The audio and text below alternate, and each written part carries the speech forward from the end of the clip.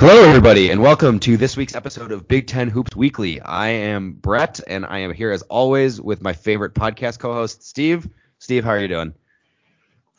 I was really excited to lead into this show talking about how I was genuinely convinced that the Big Ten was going to get three teams in the Sweet 16, and then the Maryland-Illinois game happened. So that's how I'm feeling.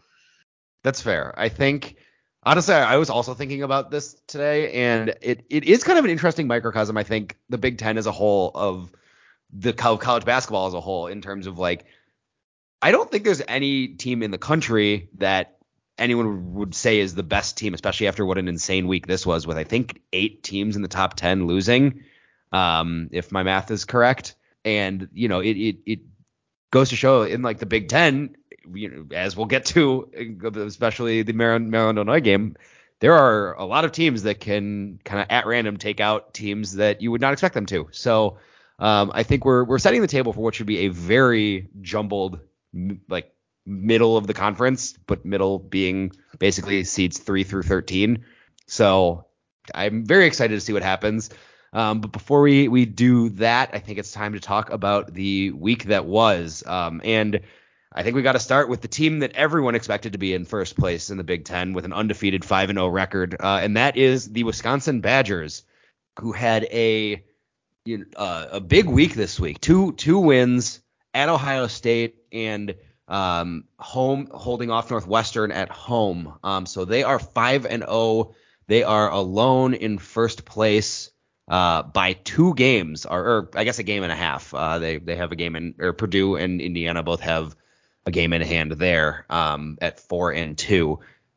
So what a week for the Badgers. And it was interesting because they won these games with a little bit of a different offensive recipe. And by that, I mean, Steph Curry showed up in Madison stuffed into a number 11 jersey of Max Klesmit, as Max Klesmit has now, in his last 3 halves of basketball, put up, I believe, 46 points in his last couple halves. Someone will also check my math on that, I'm sure. But he led the way with 24 against Northwestern, including 5-7 from 3. And he also had 18 points in the second half at Ohio State. This kind of goes to show what we've been talking about with the Badgers for a couple of weeks now, where really anyone can kind of come in and lead this team in scoring. It was a little bit of an off game for A.J. Starr shooting the ball against Northwestern, but they were able to get it done. And against Ohio State, they were able to go and grind out a road win in a season where road wins have been very, very rare. So, Steve, I guess, what are you seeing from the Badgers now? And do you think that, obviously going undefeated in this conference is just not going to happen. But, I mean, with their run of play, do you think they can keep up this level of play?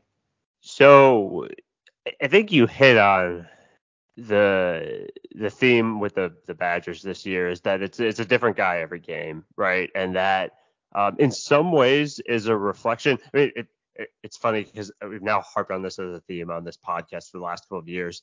But I think part of Wisconsin underachieving last year led to a cohesive roster, this year with a lot of guys that returned. And so while a lot of teams even halfway, past the halfway point in the season at this point are still working through how to play together, these guys on Wisconsin all know how to play together, and they know that it can be Klesmit one night, Storr the next night, Crowell the night after that. And it's funny, they're really doing all this without Chucky Hepburn really being that statistically productive. But I think when you zoom out holistically, and I think I said this last week, they're playing like the Wisconsin of old, which means ball control, long possessions, rebounding, like I said, not turning the ball over, doing all the fundamentals right, and making big shots late in possessions. And I think if you watch that Northwestern game, I mean, I actually came away from that Wisconsin-Northwestern game somehow more impressed with Northwestern than I did with Wisconsin, because effectively they jacked up a couple of prayers late in that game, that went in by Klesmit and Storr down the stretch. But in a way, it doesn't matter how impressed I was with Northwestern because it was Wisconsin coming away with a win at the end of that. So I think it's getting contributions from different guys on different nights and playing complete games and reverting back to the fundamentals of old, where they really have a complete roster, from player 1 to player 7 in their rotation, and they've got guys that do everything. Yeah, absolutely agree. And I think, you said that obviously Chucky Hepburn has not been showing up in the scoring column like he was the last couple of years, but you're still seeing him, make really good decisions with the ball, and he doesn't have to shoulder as much of a load this year, so he's able to be more of a playmaker and defender, which is what this team needs. A couple things to keep an eye on. Steve Crowell was questionable heading into the Ohio State game with a knee contusion, and so he looked a little encumbered by it this week, so that's something to keep an eye on. But it looks like should clear up. And I think talking about Northwestern for a second, I was it was the Boo Buie show for the most part. 22 points on 16 attempts from the field. Barnheiser kind of showed up in the second half against Wisconsin. Tyberry and Langborg were mostly nowhere to be found offensively. And this game specifically, and we've talked about this a lot with Northwestern, showed that their big guys just aren't going to win them a lot of games. And Nicholson got in early foul trouble, fouling twice on offensive rebound opportunities. Martinelli, is not really going to give you a ton on the offensive end, and Luke Hunger isn't either. So I think, and they're not great rim protectors either. So, even with a hobbled Crowell, he was still able to pass effectively out of their post doubles. And I think that, if Northwestern can't get more contributions from their front court, then they could be in trouble, especially if they keep going on some of these long scoring droughts also. Yeah, and I mean, I think the last possession of that Wisconsin game was kind of a microcosm of that, where Wisconsin basically took down the last 80 seconds of the game with I forgot if they were up 3 or 4 at that point, but Northwestern missed they gave up I think 3 or 4 offensive rebounds on a set of possessions to Wisconsin that spanned, call it the minute 15 mark to with 25 seconds left, and so that effectively iced the game for Wisconsin. And I thought that possession, honestly, at the end was a microcosm of Northwestern's issues. But I think, again, if you're a Northwestern fan, you say, well, that's what it took for Wisconsin to beat us, at the Kohl Center. I think you still walk away with your head held high with a Northwestern team that's going to bring it, because of their defense, no matter where they play. Totally agreed. Yeah, so I think now we should move into what was the win of the week, for sure, and that was Nebraska taking out number 1 Purdue at home. It was Nebraska's first win over a team ranked number 1 since 1982. So shout out to the Huskers for getting that done, enjoying a well-deserved court storm. And I mean, you're just not going to lose many games when you shoot 61% from 3, as Nebraska did. They got 5 from Tominaga. CJ Wilcher shot 3 for 4 from 3. And even like they did in the Wisconsin game, even though they lost, they're hitting all these crazy contested threes. And, maybe not super sustainable, but what is sustainable and what can travel is defense. And, Purdue did shoot almost 40% from 3, but they really mucked it up inside with their size and Mast, and they aren't the biggest team, but Mast and Alec are a decent post duo, and really, really bothered Purdue's offense in getting to the rim. Zach Edey was 6 for 10 from the field, but for 15 points and only had 7 rebounds. So that was just a huge win for anybody. And they didn't get the same size contribution from Trey Kaufman-Renn. And if Nebraska shoots like this, it's they're going to be very hard to beat. Would you not agree with that? Yeah, I mean, a couple other headlines from this game. I believe Edey was in foul trouble for a good chunk of the first half there, which allowed Nebraska to kind of shoot off to their lead. And again, there's a lot of social media talk about, does Edey get a fair whistle? And, that's not going to go away throughout the season. But I think, you saw sort of what happens to Purdue when Edey goes to the bench. That's not been anything new again over the last couple of years of this team's run. But I think part of the fun part really of Purdue taking these 2 road losses early in the conference season is it feels like the conference is kind of up for grabs. I don't like Purdue's still going to win on the road, and I think over the course of a long conference season, they're still going to probably end up at the top of the conference, but it makes it a little bit fun for the jumble of teams and the rest of the pack here. The only other performance from Nebraska that I want to call out was Bryce Williams had 9, 11, and 9, almost a triple double. And again, when this team can get out and run and he's the one sort of leading the charge. I mean, you see what this team's capable of. I mean, for Nebraska, they arguably have more to play for than any other team in the conference when it comes to like needing to win this year, and just the importance of that in the Hoiberg era and for this sort of cohort of players.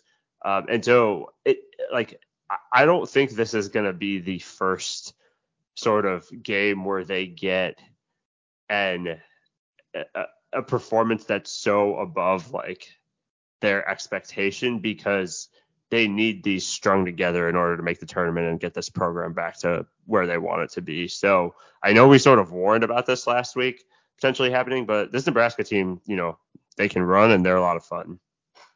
And that was not They fun. are. Ha. Well, hey, you're a poet and you didn't even know it.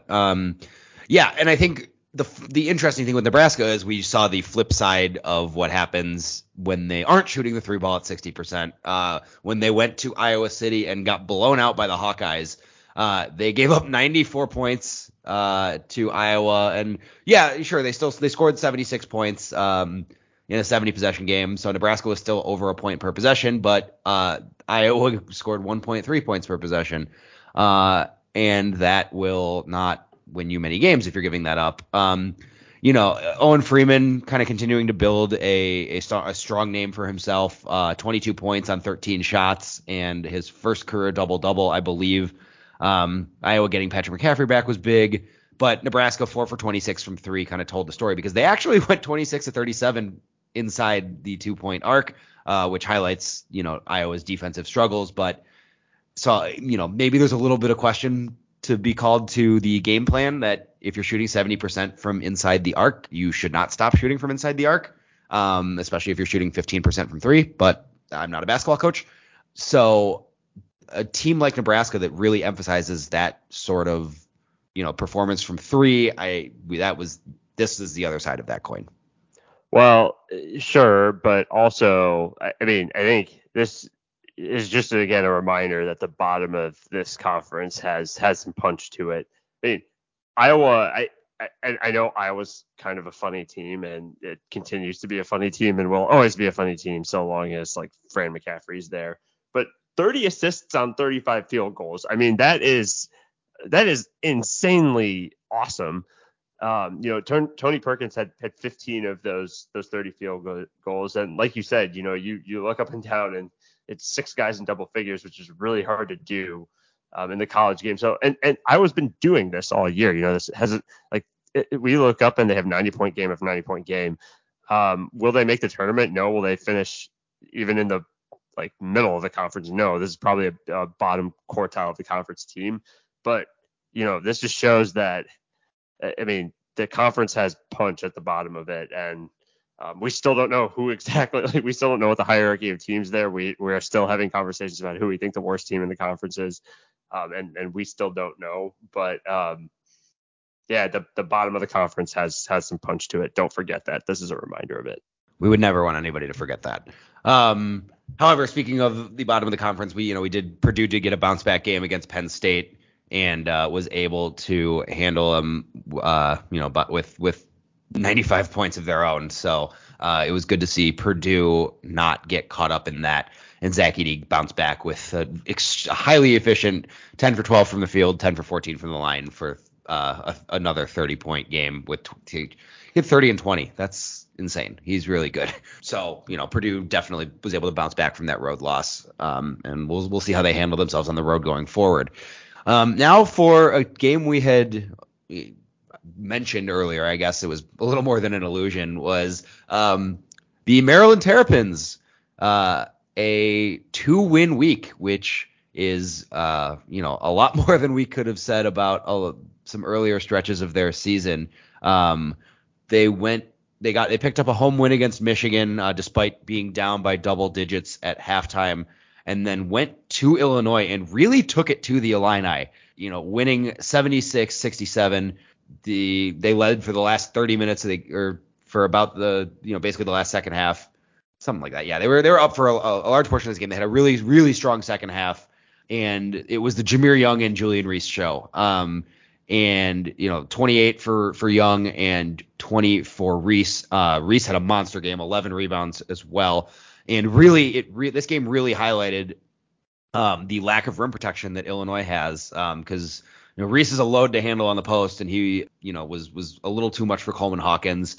Dane Danger only played 10 minutes, so Underwood is really electing to go small in the absence of Terrence Shannon, maybe for depth reasons and maybe just because that's just kind of the 5 best guys they can put out there. But again, as we've mentioned with the Illini, every starter besides Coleman Hawkins played over 30 minutes, and Coleman Hawkins fouled out at 29 minutes. The Maryland was really able to force things inside. Jameer Young made all of his field goals inside the arc. Maryland didn't shoot it well from 3 and still won by 9.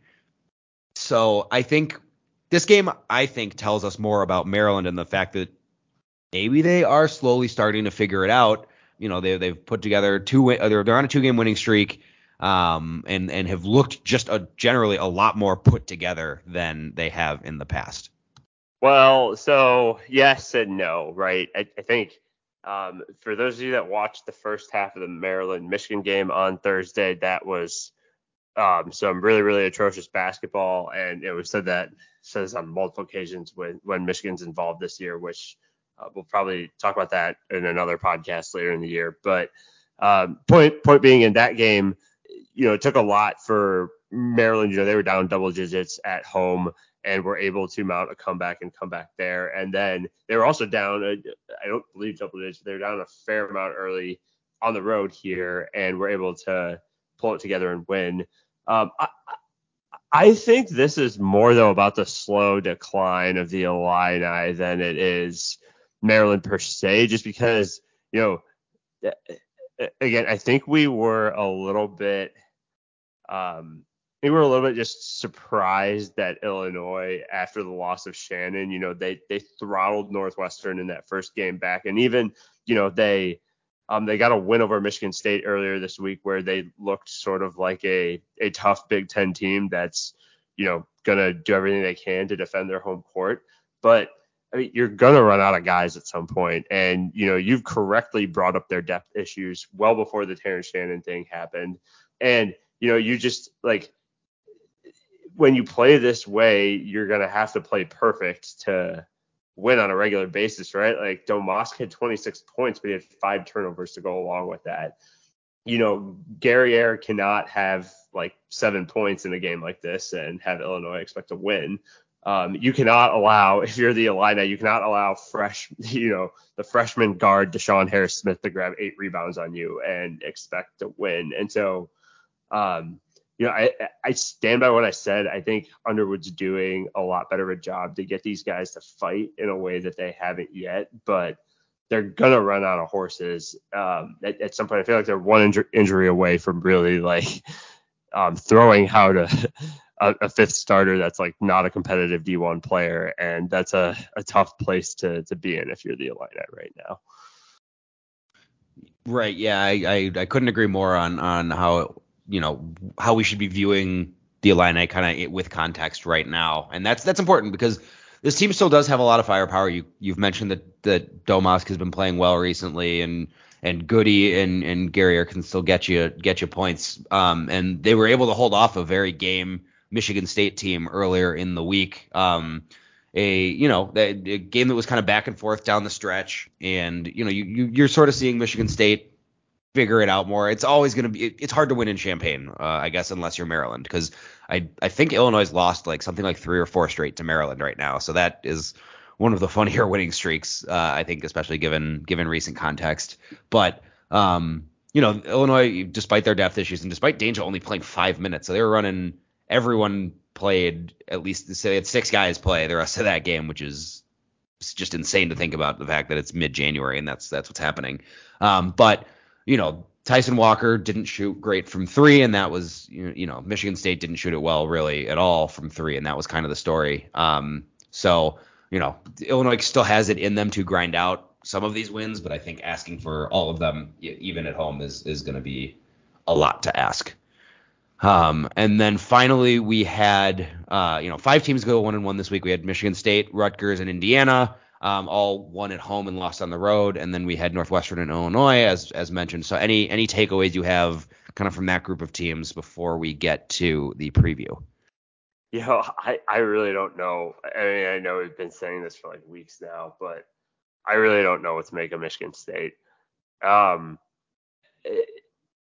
the one hand, like sometimes you watch these guys and you're like, yeah, like, they look the part, like, right? Like they look like they're a tournament team. And then you turn around and you look at their record. They're 2-4 in the Big Ten, 10-7. Like that is not they've got to win over Baylor, but a lot of losses piled up against good teams. This is not like look on paper like a tournament team, but for lack of bad losses may put them in a spot where they kind of still have a fighting shot, and to that point, like they're currently sitting at 22 in the net, which is just insane. But 6 of their 7 losses are quad 1 losses, which are sort of no big deal if you're the net. So it'll be interesting to again kind of see how this team manages it from game to game. But I thought really good sign for them to come out and get the victory against the Scarlet Knights on Sunday of this week. I think maybe the other thing I would just note is, Rutgers was really in need of a win coming into this week, and they got it against Indiana at home. It was good to see them, show some fight. I think, they'd started to show it a little bit last week playing, 2 sort of tough road games. They weren't able to emerge victorious, but it seems like since the new year, they've sort of had a little bit of an imbalanced schedule where they've been on the road more than they've been home.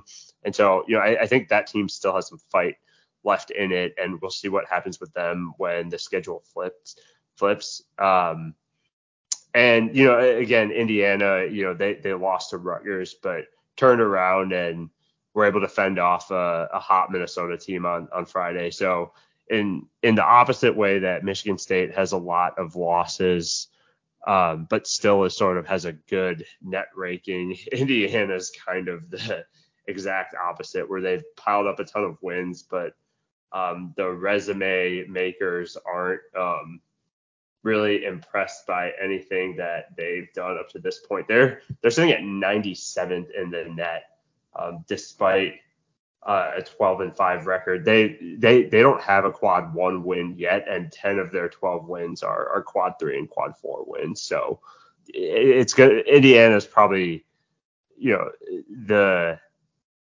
more so than any of these teams that have piled up a lot of early wins on easy schedules. It's going to be so important for them to pick up road wins and to pick up quality home wins, and not to get out in front of ourselves, but they're going to have a really good opportunity to do that this next week here. Yeah, I think to really kind of hammer home your point about resume and how they're being viewed, Bracket Matrix right now, which is the aggregator of all of the bracketology predictions, has Michigan State as the last 10 seed right now, and has Indiana only one person out of the, I think, 100 or so question mark. Yeah, like 35 or so brackets right now have only one has Indiana in the tournament at all. So, the way you schedule and how you're winning does really kind of show. And I think, it all kind of came to a head for Indiana with this awful looking game against Rutgers, where they scored 57 points in 75 possessions. And I mean, they held Rutgers to under a point per possession. Usually when that happens, you can grind out a win, but not if you shoot even worse than that. And it all got compounded. Xavier Johnson hit Antoine Woolfolk in the groin and got ejected. And so it was good, really good to see Indiana just kind of be able to, like you said, fend off a Minnesota team that's playing really well. And Indiana actually hit 43% from three that game on decent volume. So it looked like Mbako was getting his shot back, and Ware and Renew are still, continuing to be efficient in the post against some of these smaller teams. So, it looked like things could have been going off the rails for Indiana a little bit. But they still have a lot to go. A lot of wins to make up, excuse me. And quality wins too, before they even start sniffing the tournament. So that's the week that was. And before we get into a preview, I would like to thank Brewbags Coffee Company for sponsoring this episode. And I want to let you all know that you can rediscover your ritual with Brewbags Coffee Company and their single serving flavored cold brew pouches. Whether you're looking for an easy way to make great cold brew, you want to save time in your busy morning, or you want to have coffee your way on the road, brew bags are so easy that you can brew them in your sleep, and they are so delicious that you will want to wake up in the morning. You can still get free shipping to celebrate and 10% off to celebrate the launch of brew bags by using discount code LAUNCH10, LAUNCH10, to take 10% off your order at brewbagscoffee.com. Thank you so much again to Brewbags for sponsoring this podcast. Okay, so big week ahead of us, and we get started tomorrow morning, Monday morning, I believe an 11 a.m. Central tip between Ohio State and Michigan. I mean, it's no secret, and I don't think I'm exaggerating, but Michigan's season is slowly careening off the rails. They've lost 5 in a row, and they get an Ohio State team that just lost to Wisconsin, at Chrysler Arena. But again, Monday morning, not really sure what kind of atmosphere we can expect. But KenPom does grade this as a 1-point game, so I think we should see something close. Obviously, Doug McDaniel will be playing in this game, and he's going to be key to trying to slow down Bruce Thornton on the wing. It's a game where there could be opportunities for Kamwa against Zed Key. But I think what Ohio State's really going to want to do is try and get Jamison Battle going. He got off to a hot start against the Badgers, and has been shooting 47% from three this year. So, if Battle can get comfortable running off screens and get even just a couple inches of space, he's going to be able to rip off some shots. And, he'll probably see a lot of Namari Burnett. So I'm interested to see that battle specifically. So should be a close game. I know what I'm doing tomorrow morning, and it's going to be a fun one. And then we have Iowa going to the barn, Minnesota. If Minnesota is really gonna show the conference that they mean business and aren't just a flash in the pan after a hot start, they should win this game. I think that Garcia is going to be big. Iowa, we've really talked about how they are not great at defending in the paint. Freeman's a solid defender, but Garcia's got loads of experience and will be able to give him all he can handle. And we should see a lot of Payne and Ola Joseph hitting the boards. And I think Minnesota fans will want to see Hawkins and Mitchell bounce back from a slow start, and we'll see if Iowa can keep just scoring a bunch of points and hoping to outscore their opponents. All right, on Tuesday, like I mentioned before, a big opportunity for Indiana to pick up a quality win when the Purdue Boilermakers come to town. This is a rivalry game, right, Brett? So we throw out the records here. If there's one spot I'm looking for in this game, it is down low where Khalil Ware and Zach Edey will likely face off. Very different, differently built big guys, but it'll be interesting to see the sort of different skill sets that those two guys have. But that's definitely the match to watch. Also looking to see what Xavier Johnson brings in sort of his first game back in this rivalry in a while. And then Wisconsin heads to State College to take on the Nittany Lions. Like I said before, the bottom of this conference still brings some punch. This is not going to be an easy road game for Wisconsin. I'm looking again down low. Kudus Wuhab has been playing pretty decently of late. And so it will be interesting to see how Tyler Wall and Steve Crowell play against, his big active body. And he's been elbowing guys a lot too. Gotten involved in a number of replay reviews related to his elbows. I don't know if that's an actual stat or not, but watch out for that as well. Also, we've talked about how Wisconsin's been good at taking care of the ball, but Ace Baldwin has been a menace from a steal standpoint the last couple of games too. And also, don't forget about Kanye Clary. He's been scoring in bunches of late. If he can get hot at home, the Nittany Lions might be able to pull off the upset. Moving on to Wednesday, we have the unstoppable object and the immovable force in Nebraska heading to the rack. Another 1-point game projected by KenPom featuring Nebraska's 28th ranked offense per KenPom and Rutgers' 8th ranked defense. So something's going to give. We've seen both iterations of Nebraska this past week, the hitting shots variety and the not hitting shots variety. And if they can continue hitting contested shots, they will likely be able to at least stymie the Rutgers offense that is now ranked 254th, which, man, I thought it was bad last week, and it got even worse. So I think, that side of the Nebraska offense, Rutgers defense battle is really what's going to drive this game. And if Rutgers can run guys like Tominaga off the 3-point line and just keep getting in their faces on shots, and not let too much, in the paint, they should be able to win. But I do think Nebraska is going to return to form a little bit with their shot making and be able to escape the rack with a win. And then we have Maryland heading to Welsh Ryan to take on Northwestern. Northwestern's obviously going to be stinging a little bit from letting a close game in Madison slip away, while Maryland has now won 2 in a row, including in Champaign. So I think this is going to be a battle of the star guards in Bowie and Young going at it, and I'm really excited to see how they play off each other. If Reese can really kind of establish himself in the post against Nicholson and Hunger, I think this is a game that Maryland could win. But if Bowie's able to control and Ty Berry can get back to his form and start knocking down shots again, Northwestern could take it as well. So I think that's going to be a very evenly matched game. All right, then on Thursday, first of Minnesota Golden Gophers heading to East Lansing to take on the Spartans. The most fun matchups to watch in this matchup will be in the backcourt, where we'll likely watch Elijah Hawkins and Mike Mitchell duel with Tyson Walker and AJ Haggard. I think the big guys in this game are mostly defense focused and have been inconsistent at best. But I think if Minnesota is going to sort of avoid a letdown, after their recent hot streak, came to an end and sort of rewrite the ship and pick up a road win here, it's going to be driven by their guards. But that being said, Michigan State is still continuing to try to find it. They've been inconsistent at times. It'll be really, really important, I think, for them to not drop this game and continue to prove to the committee that they belong and they can fend off teams that, are less talented than them. And then finally, Illinois heads to Ann Arbor to take on Michigan.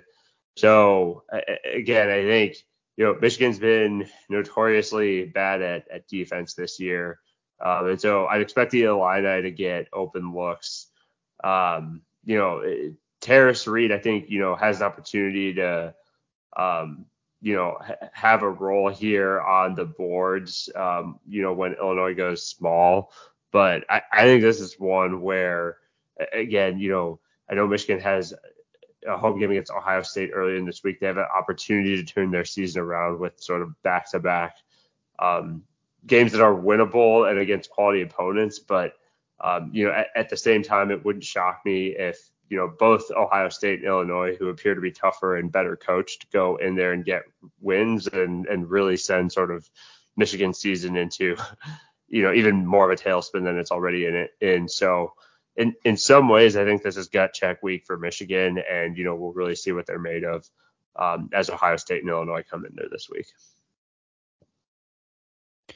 All right, we have just one game on Friday, and that is Indiana going to Madison, and I will actually be at this game, so say hi if you see me. I will likely be wearing a Frank Kaminsky jersey because, it's hard to let go of the past.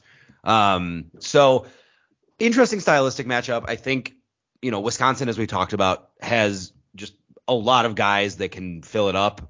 So Indiana's really going to have to set their defense and not give up a ton of threes, which is not great. Not how they've been playing well this year. They've really tried to funnel a lot into the post, and I'm sure they'll also send a couple post doubles at Crowell when he has it, although he's been very good at passing out of those.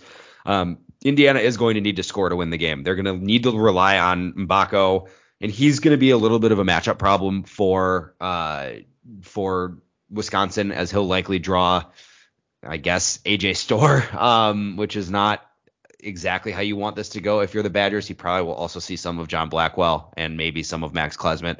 So, Renew and Ware will be able to, they'll be running out there in the two big lineups.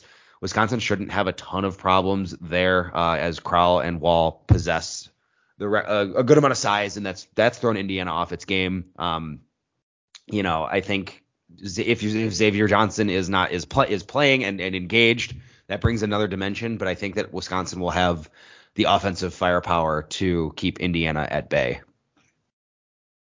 All right, 3 games on Saturday, the first of which is Penn State and Ohio State. So, I think there's a lot of potential intriguing matchups to look at this one, but I'm looking at the dueling lefties on the perimeter here when Jamison Battle and Kanye Clary likely will tangle. I think it's going to be a really low scoring game, and so I think it's going to matter for do the playmakers create enough plays to